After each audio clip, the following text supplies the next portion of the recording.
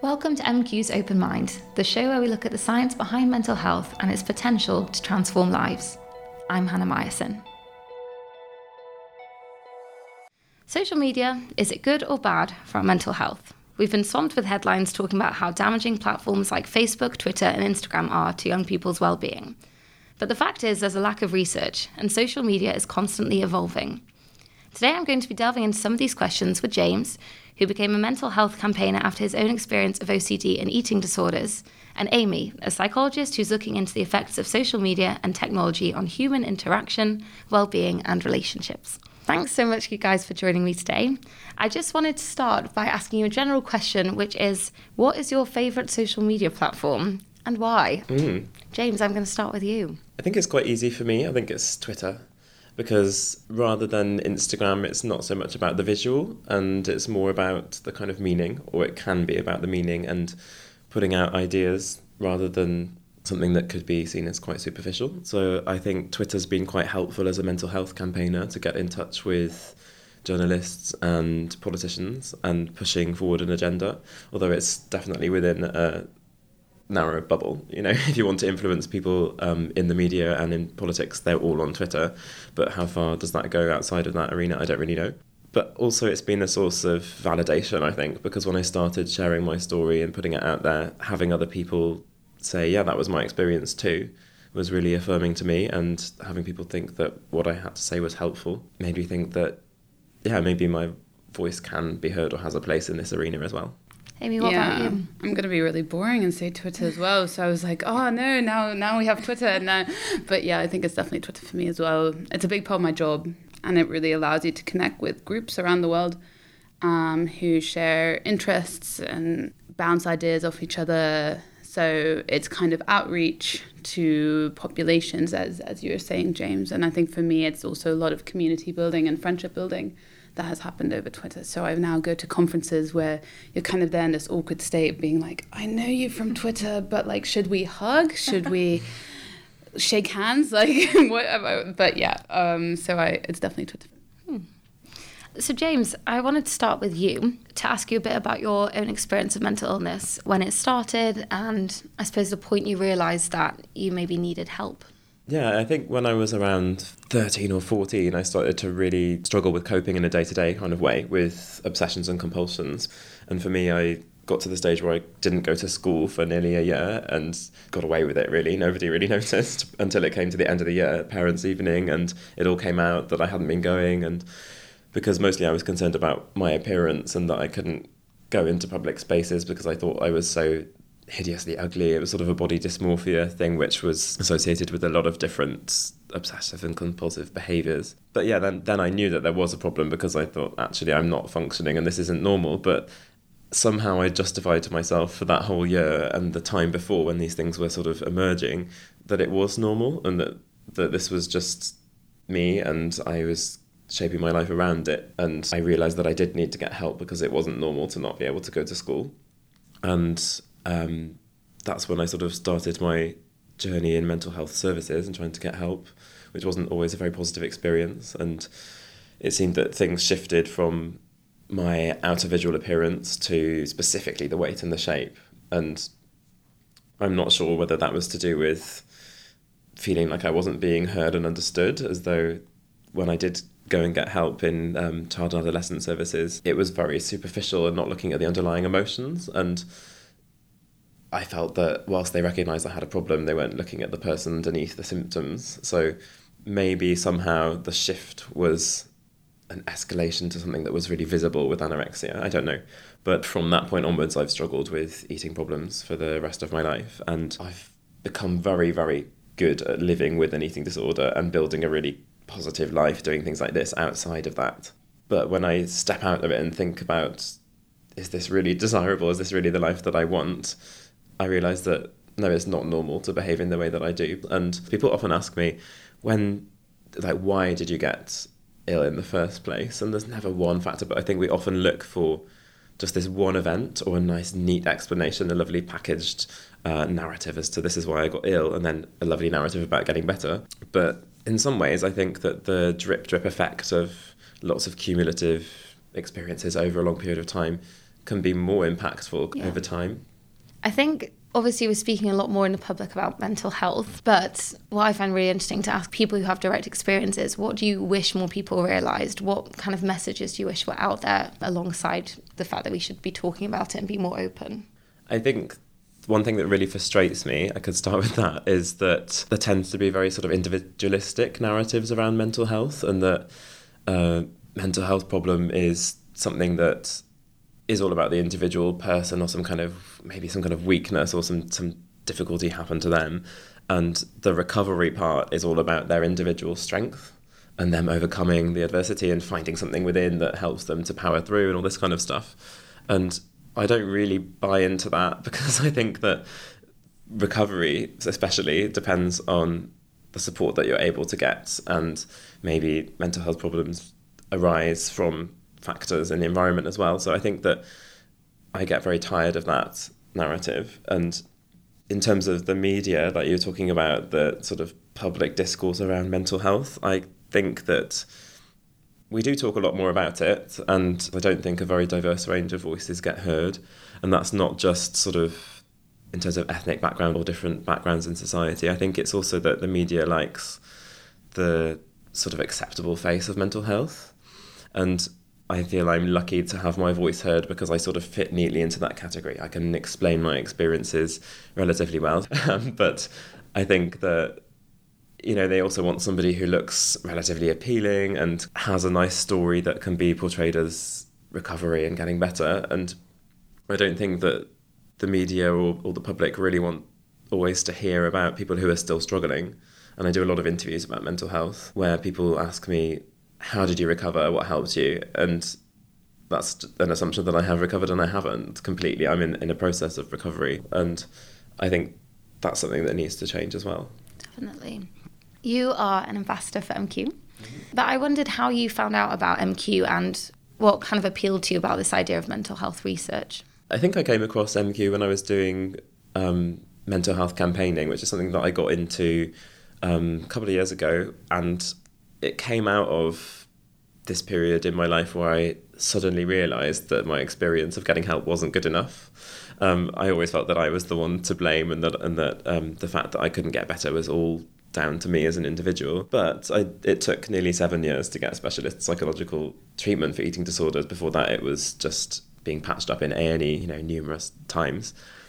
And there was this breakthrough moment where I was just extremely angry, and somehow that was good, because I had a sense that I was worth something, and I felt that I deserved better, and I didn't know what to do with that anger, and the only thing I could do was think of channeling it into something positive. So I got involved with a lot of different campaigns to try and change things so that people hopefully don't go through the same experience that I had in terms of not being able to get support. But along that journey, MQ was created, and I came in touch with them, and it was a different dimension to the discussion, I think, because I worked a lot with sort of promoting policies and working with campaigning with Parliament and that kind of stuff. But what are you promoting if you don't know about something? And I think that the knowledge is power thing really resonated with me, because my experience was that people didn't know what to do with me throughout the whole journey. And throughout, I felt that it was all sort of a making it up as you go along thing. I was told for a very long time that I was too underweight to have any kind of psychological treatment because I wouldn't be able to engage. And things have changed a bit now because we have a bit more evidence about that. And people would be offered something different if they had my experience now going into services. And that's because of evidence that has emerged. So I've seen the power of having good evidence, and that it can change and improve things. And how has social media affected your own mental health? So have you had good experience with it? I think it's a bit of a mixed bag. I said earlier about Twitter being quite helpful for campaigning and this kind of thing, and that's been a source of validation. I think it can get into difficult territory if you're using a very visual kind of social media as a source of validation, for example.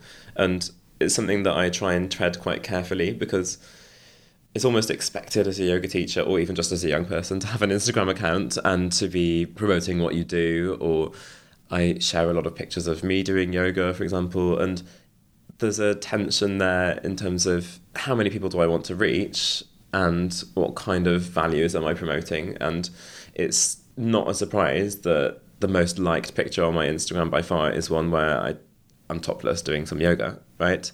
And then another one where I'm just smiling, drinking a coffee or something doesn't get anywhere near as many likes. And for me, that asks me the question of, do I want to go down that route?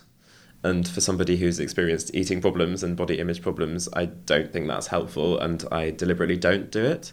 And I always try and associate any image that I'm putting out there with meaning.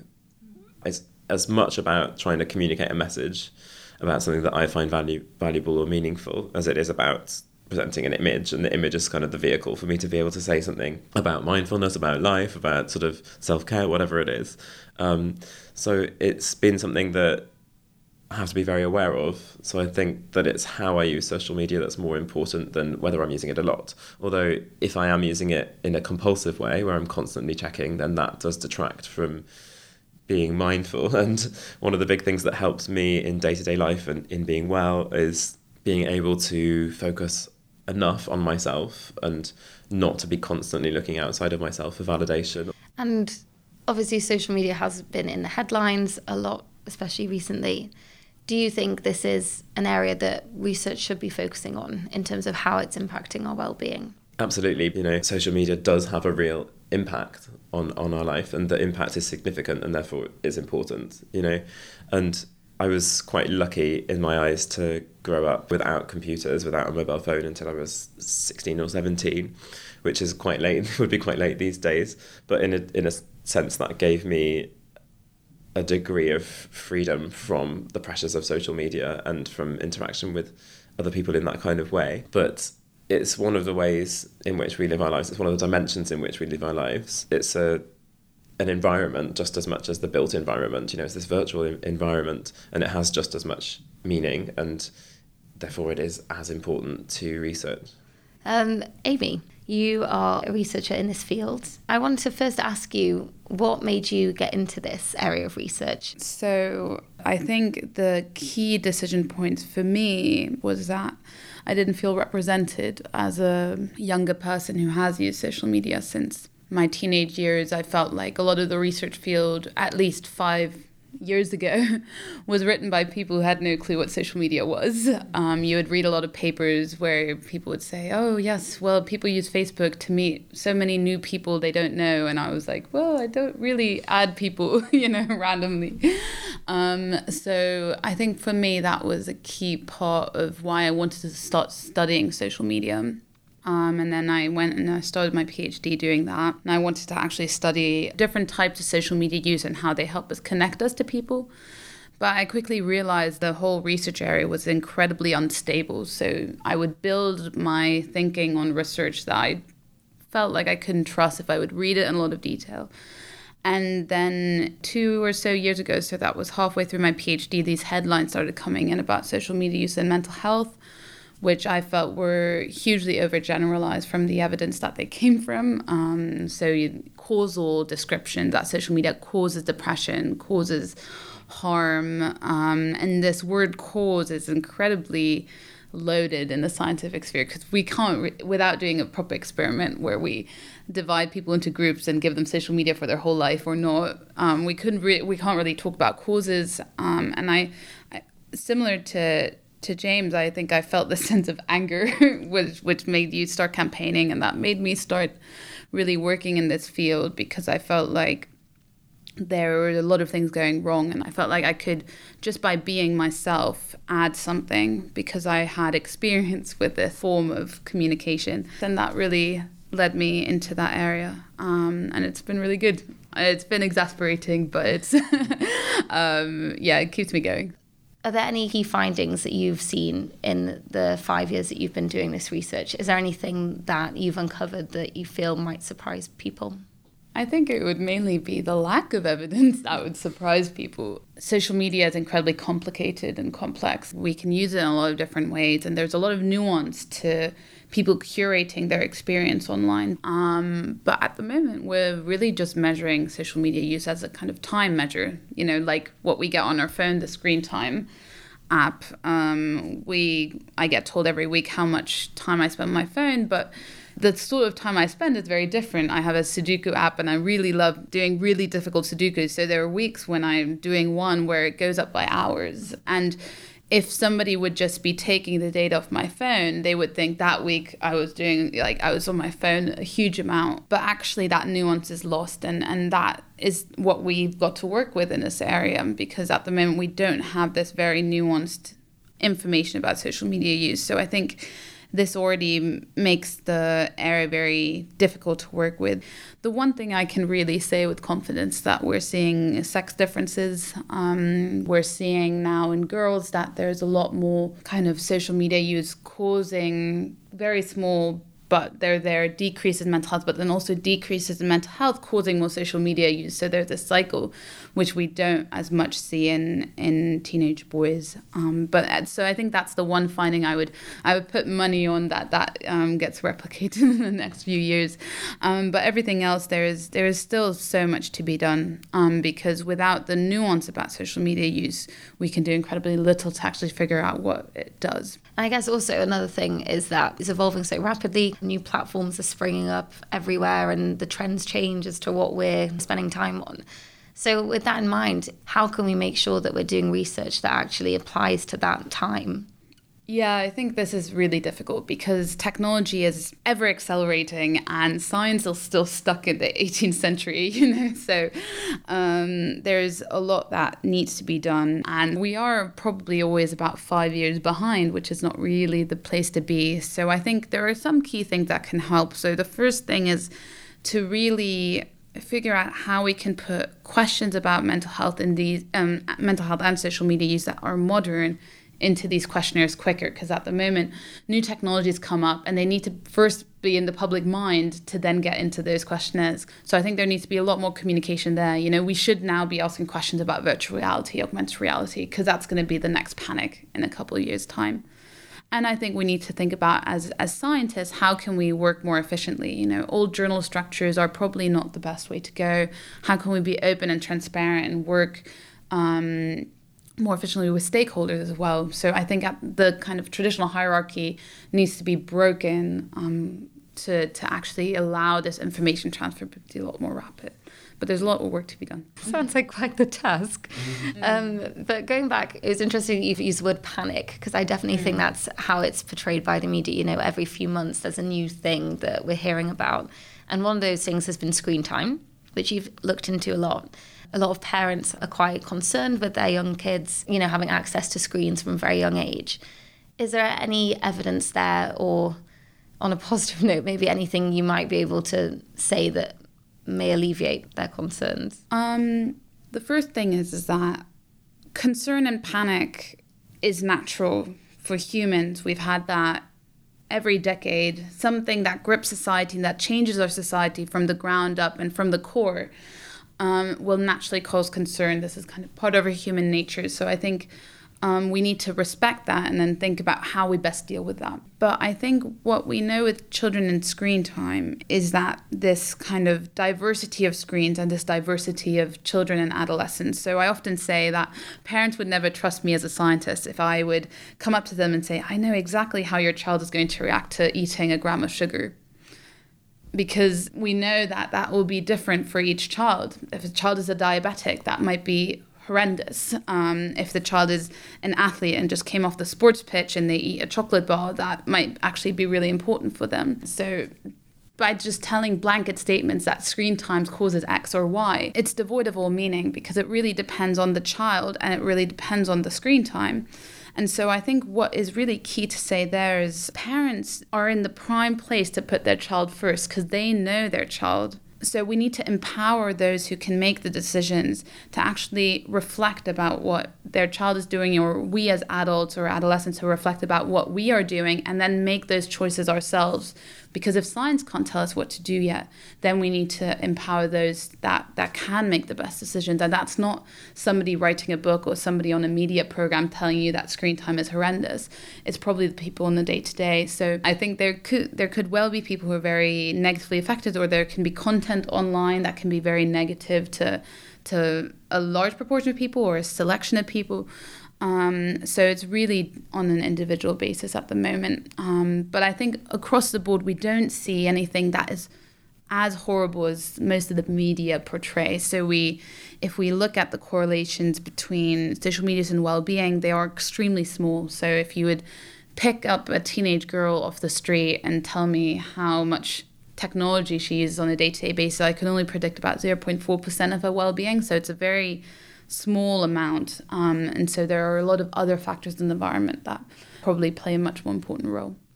So what are your next steps? Going forward, what are the priorities for building a better understanding of how social media affects our mental health? So in the next month or so, I've got a paper out which is longitudinal. So we've tracked adolescents over 7 years. Social media doesn't just cause lower life satisfaction in that paper, but it's actually also the other way around. So lower life satisfaction causes more use. So it tells us that there's a more complex story. And then I think going forward, we need to think about what are the adolescents who are actually most negatively affected and what predicts that? Because, can we find the diabetics that we should actually target ASAP? And then I think even on the longer term, we need to think about the different types of technology and social media use. And I think this will only be possible once we've figured out an ethical and a scientific framework for working with social media companies and their data. If we could get access to that data and we could figure out a way to do that in an ethical way where we can get consent, and I think that will have to be through policy. That's something that me and my colleagues are working on. But that would be a huge step forward for the field, because then we'll start actually seeing the picture, the full picture, and instead of just trying to use measures that we know are wrong and we know are limited, and we just need to work with, because that's the only thing we've got. It sounds like there are some very important steps to be taken, so you'll have to keep us updated with your progress. In the meantime, I wanted to move on as our wonderful supporters have sent in some brilliant questions for you both, and I'm going to start with one that came up quite a lot, which is this idea of social media and particularly platforms like Instagram having a really negative impact on our self-esteem, even if we know that rationally pictures are edited and people are very much filtering out the best moments in their lives. Several people asked how, despite knowing this, it can still make us feel inadequate or shake our own sense of self-worth. I think young people that I've spoken to, and people that I speak to anyway, are quite savvy about the fact that this is not a realistic representation of people. It's their best life that behind the lens might look completely different. And I think people know that Photoshop is used and that this is like the 500th attempt of the perfect handstand or whatever, and that it's just a snapshot. But I still think that the question is really interesting, that why do we still get affected? And I think it reminds me a lot about other forms of media like advertising, and that you're just taking in and taking in and taking in, and you, even though you know what it is and you know it for what it is, you still get affected. And one thing that personally really annoys me is food advertising and how it's sort of everywhere. And when you see these adverts for delicious food that's like dripping and it's probably really expensive, you have those physiological responses in your body that you didn't ask for, and you didn't ask to see that information in the first place. So it's almost like a violation of your body, I think, in some ways. And it's for sort of corporate gain, isn't it, and for profit. But there must be some kind of similar response when we see things that trigger us psychologically on Instagram or on social media, that maybe they make us feel inadequate. Maybe the comparison is automatic and we like, yes, I don't have that body, for example. And whilst we can then go through the process of writing it off and rationalising it out, we still had that almost gut response. And as much mindfulness as you have and as much ability to explain and be aware that it's not necessarily real, you still have that response. And maybe the only way is to not expose yourself to it and deliberately not look at those accounts or not look at things, and I do find that I've done that in my experience, just unfollow things that I find unhelpful to see, because if I don't need to expose myself to that, then why should I just take it off? The next question is there evidence to suggest that different platforms have different implications for our mental health? Short answer is no. Long answer is there was some research put out by Royal Society for Public Health, I think 2 years ago, which caused massive waves, which said that Instagram was the worst for your mental health. And they actually just went around to a couple thousand teenagers and asked them, think about Instagram. How does that influence your FOMO, your sleep? And these were one-item questions on and your self-awareness, self-esteem. And then they also now think about Twitter, now think about LinkedIn, and they did these, I think it was 13 questions. And this even made it into The Economist. And this is something that first got me very angry. This was one of the first studies that, well, because I felt like it wasn't even a study. It wouldn't have been published in the scientific literature, but charities just seem to press release these things and then they get a life of their own. And I've been battling against this study for multiple years now. I think that there will definitely be differences. I think there just haven't been studied to an adequate amount for me to say that there is evidence that there are differences. Again, because it will be very individual to what you use Instagram for, what you use Facebook for, what you use Twitter for. I don't know about the research and everything, but surely it's just very individually different. To when I go on to Twitter, which I find my favourite social media platform, I just get a lot of people agreeing with me, which is really, really nice. If you're a politician, you go on Twitter and you get thousands of hate comments, you'll get sort of threats on your life, so the context must just be so different. Yeah. The question of regulating our social media use was another one that a lot of our supporters asked about. So once we've got all of the evidence that we need, do you think there could be a world where we have recommended time limits or guidelines for social media and technology use in general? Yeah, so the question about screen time guidelines and exact screen time guidelines have been omnipresent in the kind of policy side of the conversation for, I think, 2 years now. So we had, when Jeremy Hunt was still health minister, he really, really wanted to get tight screen time guidelines like alcohol units, something like that for screens. And then when Matt Hancock took over, he took on that project. But the project was supposed to be done, I think, 2 years, a year ago, and it got extended. And then in the end, they outsourced the decision to the chief medical officer, so Dame Sally Davies, who really did a great job in bringing all the scientists around a table, really discussing what the evidence says. How can we actually get to a guideline of amount of time?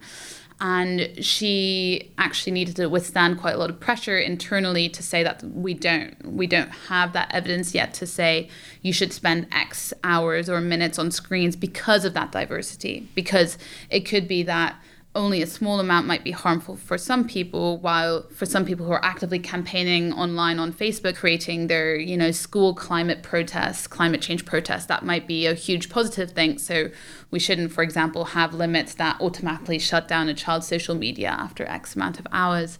So she gave some very good advice, which is also available online, kind of saying you should have breaks in between technology use. You should really reflect about what it's doing. And we've seen similar approaches in America. So the American Psychiatric Association put out guidelines in the very early stages, probably 5 or so years ago, which was kind of 2 hours is the limit. And that number still lives on. But they actually retracted that because they said that they didn't have the evidence, and they actually found that parents found it incredibly stifling because they couldn't get their child to stick to 2 hours, and they felt like that was a negative force.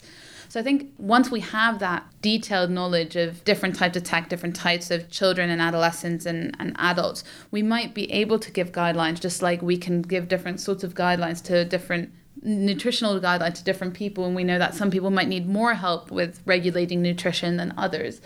I think we will get to that point, but we're not there yet. I know that as a mental health research charity, we feel a responsibility to put trigger warnings on our posts. So in cases where the content might be distressing for certain supporters. And related to this, there have been a lot of news stories recently about cases of suicide where families felt that the content people were seeing online may have influenced them to take their own lives. And a question that came in from quite a few people was, do you think that social media companies have a responsibility to do more to protect the people that are using their platforms? I think it's a really difficult one. In terms of like content warnings and stuff like that, then again, it's so based on people's experience. I feel like I need a content warning for things that will trigger body shame. So that's 50% of things on Instagram, for example, and that's never going to happen, and it's not really reasonable either. So that's sort of down to me. I think, again, things around suicide is very, very difficult because talking about suicide in a sensitive way is not going to inspire people to take their lives. It's probably actually going to validate and encourage help seeking. But I don't know. I think that the one thing that can be done is at least making sure that positive or helpful messages are at the table. You know, there will always be unhelpful content out there. There will always be some kind of like push for pro-anorexia content or other things. And I think it's just very important that at the moment, at least, we can make sure that helpful voices are present. And so I think it is important that charities like MQ or other mental health charities are on social media, and that they make their voice quite loud on social media and put out information and that can help people be equipped to deal with problems, as much as they can go off and see other websites which might be like much less helpful. So making sure that there is some decent, reliable, evidence-based content out there in the mix is something that we can do. Yeah, I think there are conversations that really need to be had. I oftentimes find, and this is, you know, not speaking directly to any of the horrific stories that we hear in the media, but I do find that blaming things on social media is very easy for politicians. You know, there's a lot of things going on in this country that are probably not positive. There are a lot of things that can influence the mental health of our population, and social media is a really easy target in a sea of other things that should be improved and should be holding more of the conversation. So I do get exasperated sometimes when especially politicians decide that social media is the one thing that needs to be changed to ensure that all teenage girls will be fine. And I think that is where I'm just concerned, is that we are getting to that stage where people might believe that if we just take away her mobile phone, she will be better. Or, you know, if we just limit their access to certain posts on Instagram, then these horrible things won't happen. And so I think that we need to think a lot more about social responsibility and this complexity of environment, that we can't just single out social media. Yes, we should make sure that it's a positive place, and I think conversations are key, and maybe regulation will be part of that to really get people around the table and thinking about it, or getting enough money for research in, or getting data access. These are all things where politics might be helpful, but I do not like the way that social media is becoming an easy scapegoat for a lot of other issues that I think should be addressed. And I think social media is a place where a lot of other issues that already exist anyway just play out.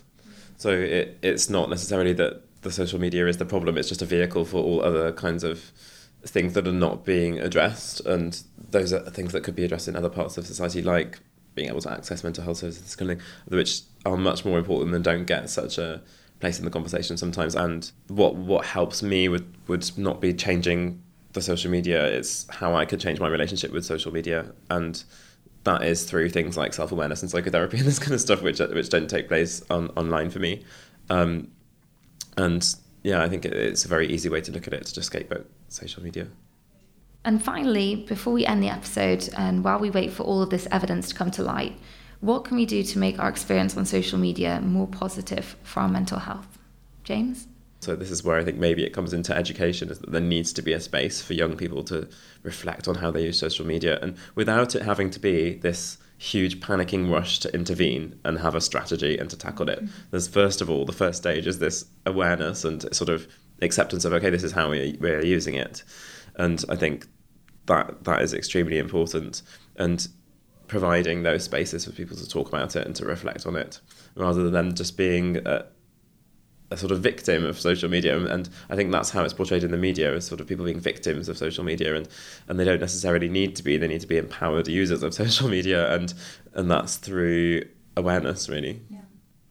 Yeah, and I think it's the making it a positive space. And I think we can all do our bit to do that, you know, whether that's really thinking about whether that comment how that's going to read to another person, kind of what sort of stories you tell. And I think that just for me, something that was so key in my life, kind of looking back as a teenager, and, you know, I was quite ostracized at school. And for me, I had this key moment where I came across on social media, I was looking up different universities, and I think it was Brown University in the United States. They had this video for LGBT students about kind of being like, it's okay not to be okay at school, you know, it's okay to feel different. And I'm not part of the LGBT community, but it spoke to me because of the first time people kind of told me school isn't everything. You know, you'll in a couple of years you'll be somewhere else, and there you can be whoever you'd want to be. And I remember watching this video over and over again, and kind of gave me that hope.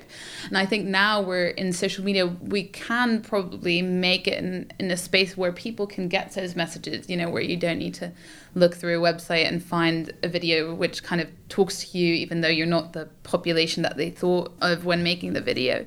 So I think that there is a lot of positives that can be done. And I think for me, it's also part of the reflecting, especially on Twitter, where you can quickly get into arguments. I started really reflecting on, you know, when do I actually raise my voice and how do I raise it to make other people feel positive as well, and to ensure that we can have conversations in real life and online. Yeah. I've deliberately steered away from things that I know will be risky on social media as well, in terms of sort of eating disorder content, for example, that is promoting eating disorders almost as a lifestyle choice. There's a lot of that out there, and I would like to see social media platforms taking it more seriously, although they're starting to. But on the other hand, there are a lot of pro-recovery accounts, and the ability to create a sense of community virtually, which is a replacement maybe for a sense of community in a physical way, which I've certainly lacked at some times in my life where I felt very lonely.